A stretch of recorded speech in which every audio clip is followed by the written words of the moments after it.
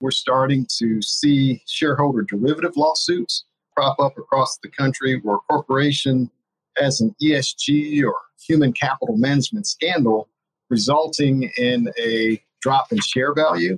And shareholders are actually suing corporations that have previously held themselves out to be ESG compliant, arguing that they're actually not. And the resulting stock value loss and the reputational loss that they have is damaging them personally as stockholders. Now, most of these cases have not worked their way through the system yet, so we really don't have a great opinion yet about whether or not this will be a continuing trend or a successful trend. But I think corporations need to know that this is a new area of risk for them, and they'd be wise to kind of get out in front of it. Welcome to the Hughes Hubbard Anti-Corruption and Internal Investigation Practice Group's podcast, All Things Investigations. The Hughes Hubbard Anti-Corruption and Internal Investigation Practices Group represents many of the premier companies around the world, providing advice on issues spanning the full anti-corruption and compliance spectrum. In this podcast, host Tom Fox and members of the Hughes Hubbard Anti-Corruption and Internal Practice Group will highlight some of the key legal issues involved in white-collar and other investigations, both domestically and internationally. We will tackle topical issues involved in investigations, as well as explore how companies can prevent and detect issues that arise in conducting investigations on a worldwide basis. Today's guest on All Things Investigation is Kenyon Brown. Kenyon joined Hughes Hubbard in December 2021, and he is a former United States Attorney for the Southern District of Alabama. He discusses his work with police departments and communities to identify systemic racial and gender discrimination issues, and we discuss ESG and stakeholder capitalism, where he sees the market for reviews in the corporate arena around the New York Stock Exchange requirements for companies to have a wide variety of ESG reports as well. It's a fascinating interview. I know you'll enjoy it. Hello, everyone. This is Tom Fox back for another episode. And today I have with me Kenyon Brown. Kenyon has a great background and has, frankly, an extremely interesting practice that we're going to talk about and tie it into ESG. So, Kenyon, first of all, welcome, and thank you for taking the time to visit with me today. Well, I sure appreciate the invitation. I'm glad to be here. Could you tell us a little bit about your academic background? Sure. I graduated from the University of Alabama, Roll Tide, back in the day, I won't say how long ago, with a degree in television and radio broadcasting. Then I matriculated to the University of Tennessee up in Knoxville, where I got my law degree. And what's your current role, Kenyon? So currently, I'm a partner with the law firm of Hughes, Hubbard & Reed, and they're predominantly based in New York City and Washington, D.C. Before you got to Hughes Hubbard, you were an AUSA, so I'd like to maybe turn to that and ask you a little bit about that experience. Where were you an AUSA, and can you explain for those who might not know, what does it mean to be an AUSA?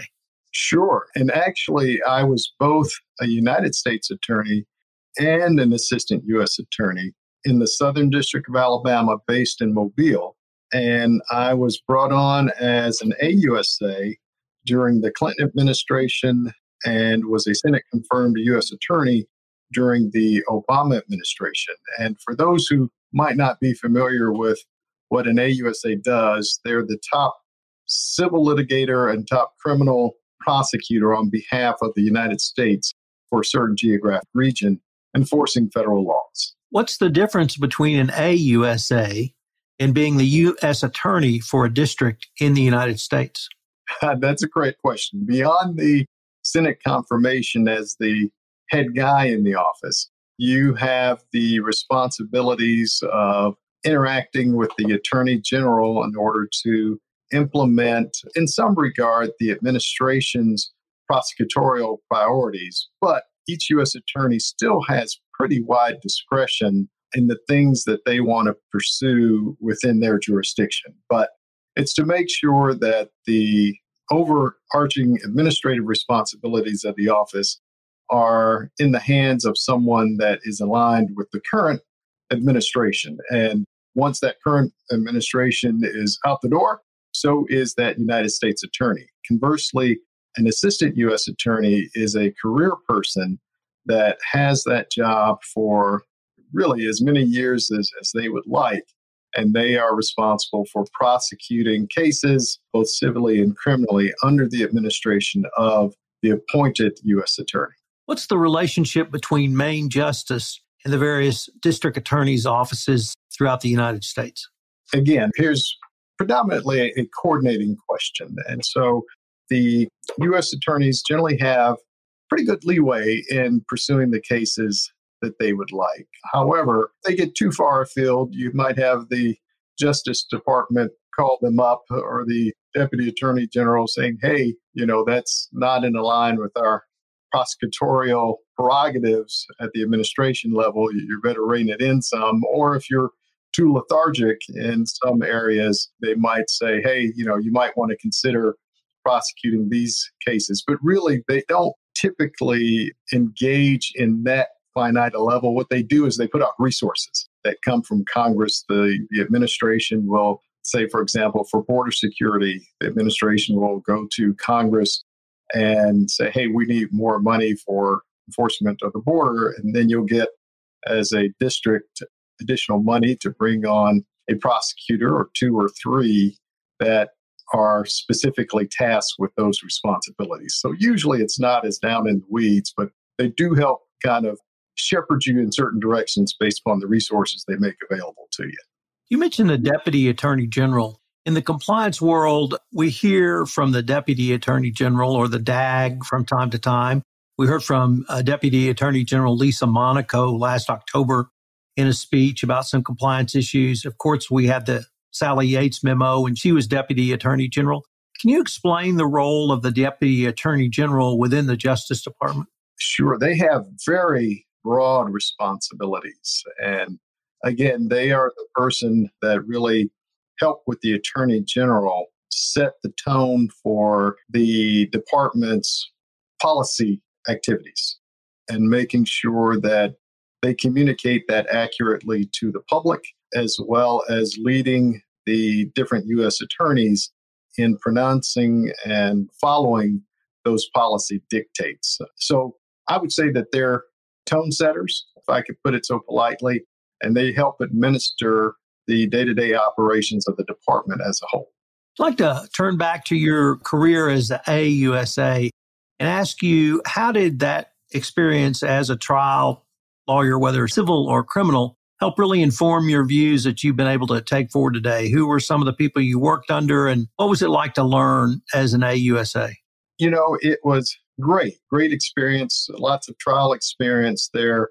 Very early in the career, I was first a deputy district attorney in Montgomery, and I was in that role for about 8 months prior to coming over as an assistant U.S. attorney. And just the training opportunities you have just ratchet things up several notches in terms of your experience. And then you're thrown in there and given tremendous responsibility. And it is something, if possible, I would recommend for any lawyer to pursue, particularly early on in their career. And of course, combining that with the U.S. attorney, I prosecuted and oversaw the prosecution. We're talking about the environmental and regulatory space. Prosecuted a pair of cases involving shipping companies who were dumping oily bilge into the ocean and to the Gulf of Mexico. And these companies were convicted and sentenced to pay $1 million criminal fines, and in addition to that, $300,000 in community service payments. They were ordered to also fund and implement comprehensive environmental compliance program during a 2-year probationary period. The chief engineers were sentenced to 1 month in jail, but keep in mind, they had to remain in the port of Mobile, being foreign nationals, for over a year while their trial was pending. So there's a lot of risk there associated with that type of activity. Also prosecuted instances of healthcare fraud where doctors were making Medicare and Medicaid reimbursement claims for providing services that they didn't provide, or a nurse provide the service instead of the doctor, and they were seeking higher reimbursements. Also prosecuted individual companies engaged in fraudulent purchase of and reimbursement of durable medical equipment. And these charges were generally brought under False Claim Act. Kenyon, you also worked on the Hill, I should say Capitol Hill. Don't mean to sound like an insider, but on the Senate Ethics Committee. And I would like to turn to your time there now. And what was your role and what were some of the key things you thought you accomplished while you were there? Well, while there, I was the longtime counsel, and ultimately the senior counsel for the Senate Ethics Committee. And then I was the acting chief counsel and staff director for the House Ethics Committee. And in both those roles, that included performing investigation into alleged wrongdoing by senators and staff, giving them day-to-day advice on the application of the Senate ethics rules and whether or not they could do certain things, whether there was a conflict of interest or whether or not they could accept a particular gift or a trip or something like that. Also provided training to them and oversaw financial disclosure for the members and staff. Now, unfortunately, most of the investigative activities I did for those committees is still confidential. However, I can say that the environment was much more volatile in the House as compared to the Senate. And I think that's largely due to the fact that those House members are elected every 2 years, and they tend to be a lot more reactive to partisan political concerns. Now, historically speaking, at least in recent times, ethics issues have actually been the basis to be a club to beat the other side with, to win a majority of Congress back with. You know, you heard things from, hey, we're going to drain the swamp over there. And then a couple of cycles later, they say they didn't drain the swamp and we can drain the swamp better than they can. So I guess my greatest achievement during my congressional days was running those investigations in the House with integrity and not having the House Ethics Committee implode upon itself and lose the trust of the public for the work that we had to do. Okay, I'd like to now turn to your move to Hughes Hubbard and ask you if you could tell us a little bit about the nature of your current practice. Sure. So at the end of 4 years in private practice in Alabama, after my tenure as U.S. Attorney, I just wasn't satisfied that I was practicing at the highest level as I had become accustomed to in my tenure with the government. There's not that large of a corporate presence in Mobile or Alabama, so I found it difficult to do some of the things that I wanted to do at the level I wanted to do them, at least from Mobile. And Hughes Hubbard has a tremendous platform with a substantial corporate client base, and they do work at a high level, both nationally and internationally. And their primary offices are in New York and Washington, D.C., both rich with a corporate presence. So I found it a very attractive opportunity for me to come back to Washington, D.C., where I have a lot of congressional connections and former colleagues that have gone on to do just great things, even in the corporate sphere. So being here really puts me at an advantage to service clients in the way that I'd like to. Now, in terms of my particular focus, it's on white-collar criminal defense, corporate compliance counseling, and organizational counseling, as well as some congressional investigations and general litigation. One of the things that intrigued me about your practice that I was able to discover in researching a little bit about you is that you've worked with police departments and communities to help identify systemic racial and gender discriminations. Could you tell us a little bit about that practice? Absolutely. When I was the U.S. Attorney, I had the honor as serving as the chair of the Attorney General's Advisory Committee subcommittee for law enforcement community relations. And in that role, I had the opportunity to see a lot of policing and community problems and the strategies communities used across the country in order to address these problems. I also had the opportunity to see and observe and view a lot of police department policies and trainings. So I have an informed opinion on what works and what doesn't work, what practice may be technically legal for police departments to engage in, but nonetheless erode public trust. So I came up with a number of programs when I was the U.S. Attorney to address these thorny issues and advise the larger police community on how to solve some of these universal problems in a balanced way. For example, no-knock warrants, totally legal with the judge's approval, but only should be used in exigent circumstances where a victim's life is at stake. Otherwise, no-knock warrants are really too dangerous for police and for citizens. Police should make their case against a suspect before they arrive on the scene to execute a search warrant. Really, if a suspect is flushing drugs down the toilet, is it really worth the police risking their lives or the life of a suspect to get a bag of dope going down the toilet? So if the police are executing an arrest warrant, after all, a defendant or a suspect can't flush themselves down the toilet. So what's the hurry? If they have, at worst, an hours-long standoff with the guy before he surrenders, what's the loss? In other words, life should be prioritized over getting that evidence. So I've helped police departments review their policies and trainings to make sure that they're actually sound in promoting public safety. Also partnered with a prominent police training entity known as Caliber Press to provide police trainings on implicit bias or third-party officer liability, otherwise known as the duty to intervene, such as you saw recently in last month's trial up in Minneapolis, Minnesota, where 3 officers who were bystanding the George Floyd murder were actually personally criminally responsible and liable for constitutionally violating George Floyd's constitutional rights. So we advise police departments on how to administer their policies to address those types of concerns. Let me go back to the no-knock warrants, because you said something in there that really intrigued me, which was police safety, and that a police practice in the kind of public discussion, police safety is really not mentioned either at all or not enough. But you're able to flesh out police practices that could endanger both police and perhaps the public. So I wanted to maybe focus on the police safety issue. When you sit down with colleagues or others in the police enforcement community and have that discussion, does that type of argument work with them that, fellas, this is a safety issue, a safety for everyone, including your officers as well?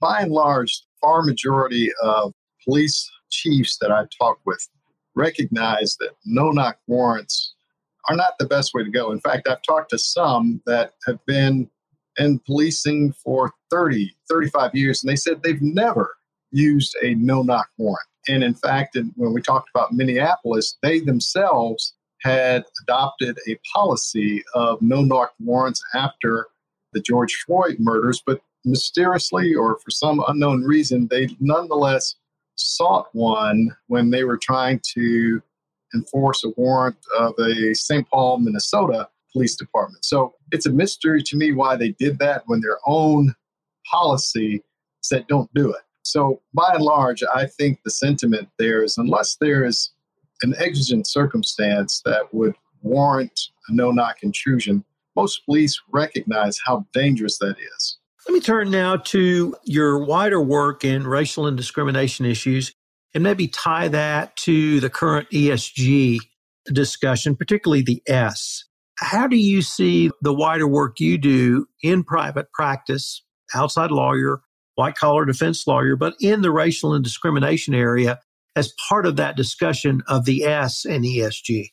My New York Stock Exchange sources advise me that ESG and human capital management, that kind of covers these areas, and the audits and disclosures related thereto, are going to become more and more mandatory and less voluntary. I think the watershed moment has arrived where corporations can't ignore ESG issues or human capital management issues. The New York Stock Exchange will increasingly say that ESG and human capital management issues impact a corporation's financial viability as they seek to balance profit margins against ESG and human capital management risk factors. Now, there's not only accountability to protect against fraud, waste, and abuse anymore, but you have, in the classical context, but the dynamics have shifted to also include shareholder and stakeholder accountability. And the SEC and the New York Stock Exchange are starting to formalize more and more ESG and human capital management disclosures for shareholders and stakeholders to review. As a result, we're starting to see shareholder derivative lawsuits crop up across the country where a corporation has an ESG or human capital management scandal resulting in a drop in share value. And shareholders are actually suing corporations that have previously held themselves out to be ESG compliant, arguing that they're actually not. And the resulting stock value loss and the reputational loss that they have is damaging them personally as stockholders. Now, most of these cases have not worked their way through the system yet, so we really don't have a great opinion yet about whether or not this will be a continuing trend or a successful trend. But I think corporations need to know that this is a new area of risk for them, and they'd be wise to kind of get out in front of it. That really brings up a great point, which is, I won't tell you how long I've practiced, but let me just say longer than you. So I think we were both raised in a legal academic background to understand the regulatory and legal risk, provide counsel on those regulatory and legal risks, and perhaps provide solutions for our clients. But now we're really moving to an era where reputational risk could be greater than a legal fine or penalty. So I come out of the anti-corruption compliance world, the FCPA world. And as bad as some of those fines were, it was the stock price dip that was the bigger hit for many of these companies. And you mentioned that a couple of times in terms of what the New York Stock Exchange is seeing and advising on. And how do you sit down and talk to a company about, guys, here's the range of potential fines and penalties, but that's only 1/3, 1/2, or 1/something of what your true risk could be? How do you have those conversations now as outside counsel?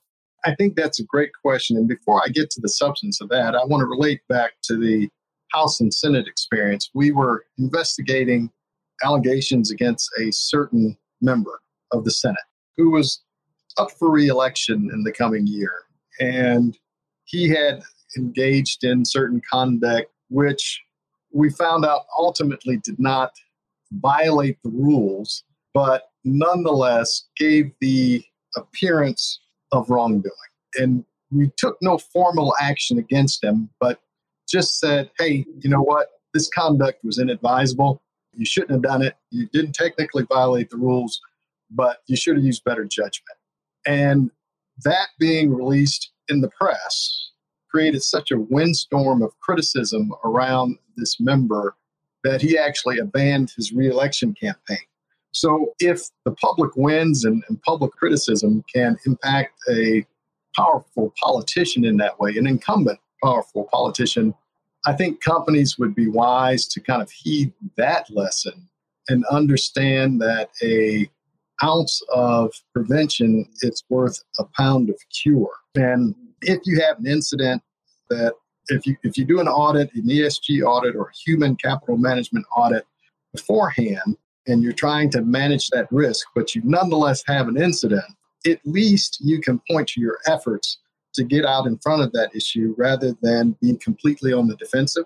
You can point to the positive things that you've done to prevent these type of situations from happening and how the actions of that one bad actor or those outlier actors really don't fit with your corporate policy, values, or vision. It allows them to mitigate reputational risk and somewhat take control of the public narrative being said about them or the narrative that's developing about them. In this way, corporations can more quickly get back to the things that they do rather than spend their energy and time and resources putting out reputational fires. Put another way, a good ESG and human capital management program can act as flame retardant to an ESG or human capital management allegation.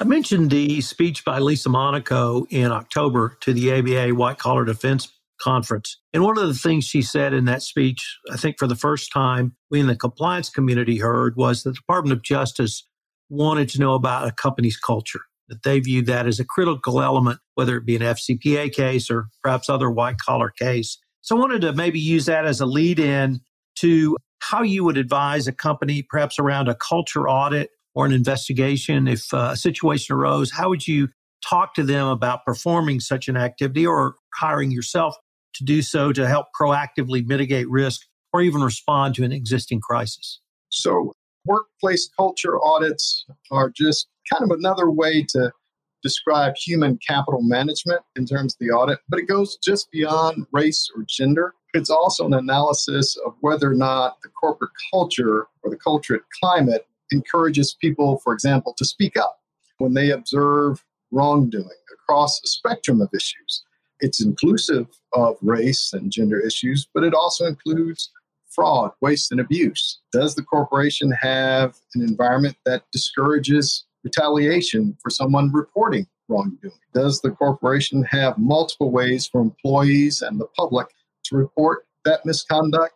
Are there anonymous ways to report that misconduct? Does the corporation hold its third-party vendors and partners accountable for the same corporate values? So I think that those are the type of things that they have to manage reputationally, as well as things that, as you mentioned, the department is looking at in the more classic traditional lanes as to whether or not a corporation has a viable, effective compliance program. I'd like now to turn to maybe looking down the road a little bit and where you see ESG and some of these other issues in your white collar practice in 2025 and beyond. You had a great phrase. You got actually had a lot of great phrases I'm going to purloin, I'll tell you right now. Flame retardant was great. But where do you see these types of issues in your practice a little further down the road? I'll give an example before I get to that. I was called in to do by a defense contractor an allegation of racial bias. And I started digging into it, and I really didn't see or observe the racial bias. But what happened was that the head of production of the company was, let's just say, overzealous, trying to respond to COVID staffing shortages, and was subsuming the role of human relations and labor relations. And what essentially was happening was that the production department was coming in and excusing people for significant time mischarging that was going on and kind of characterizing it as something else, despite the fact that the government compliance officer raised the red flag and said, hey, there's a problem, we've got time mischarging. But due to the influence of the head of production, they really couldn't stop it because the officials at the top kind of gave deference to the production guy who had been there for many years and had a lot of influence in the company. So I found that situation very interesting in that they really needed an outside person, audit person to come in and say, look, you've got a problem, you've got to correct it. But where it started, because the HR and labor relations persons happened to be African American, was an allegation of race disparity and them not being honored in those respective roles, which I found out to be was not a race-based discriminatory thing. It was more tension between production and HR. So I say to say sometimes when you pull at the tapestry of some of these race-based claims or gender-based claims, you might find out a lot more than you expect in terms of your culture. Sorry if that was far afield for what you asked. I thought it would be germane. But from what I understand and observe, the trend is that the SEC and New York Stock Exchange will increasingly require more ESG, human capital management disclosures. There will be heightened accountability to not only shareholders, but to also stakeholders that will impact a company's value, their mission, and their organizational goals. And I would advise them to get out in front of these issues prospectively so that they are armed with something that they can use to defensively mitigate these reputational risks and perhaps even lawsuits. If you're found, if someone in your organization is far afield from your stated policy, that might get you out of the lawsuit. It might limit your exposure when it comes time for the jury to award damages. So these are things that corporations should be doing proactively as this area of the law continues the trend. And it has been trending over the past 25 years. But now I think we're at the kind of watershed moment where these things really matter. Kenyon, unfortunately, we are near the end of our time for this episode, but I was wondering if our listeners wanted more information on yourself, on Hughes Hubbard, or perhaps some of the topics we've touched on, what would be the best way for them to find out more? So for me personally, they can give me a ring at 202-721-7600. Again, 202-721-7600. Or you can reach me by email at Kenyon, KENYEN.Brown @HughesHubbard.com. We'll also be sending out or publishing on our website a guidebook for corporations as to ESG and human capital risk management very soon, so keep a look on our website. Also, more generally, keep an eye on the SEC website for developments in this space. Well, Kenyon, I wanted to thank you for taking the time to visit with me. It's been a great interview. Thank you. Thanks so much. This is Tom Fox again. Thank you for listening to this episode of All Things Investigations. We're going to link to Kenyon Brown's contact information in the show notes, as well as his Hughes Hubbard profile. And I would urge you to contact him if you have any questions around any of the ideas he has for your corporate ESG program. I hope you'll join us again for our next episode. All Things Investigations is a production of the Compliance Podcast Network.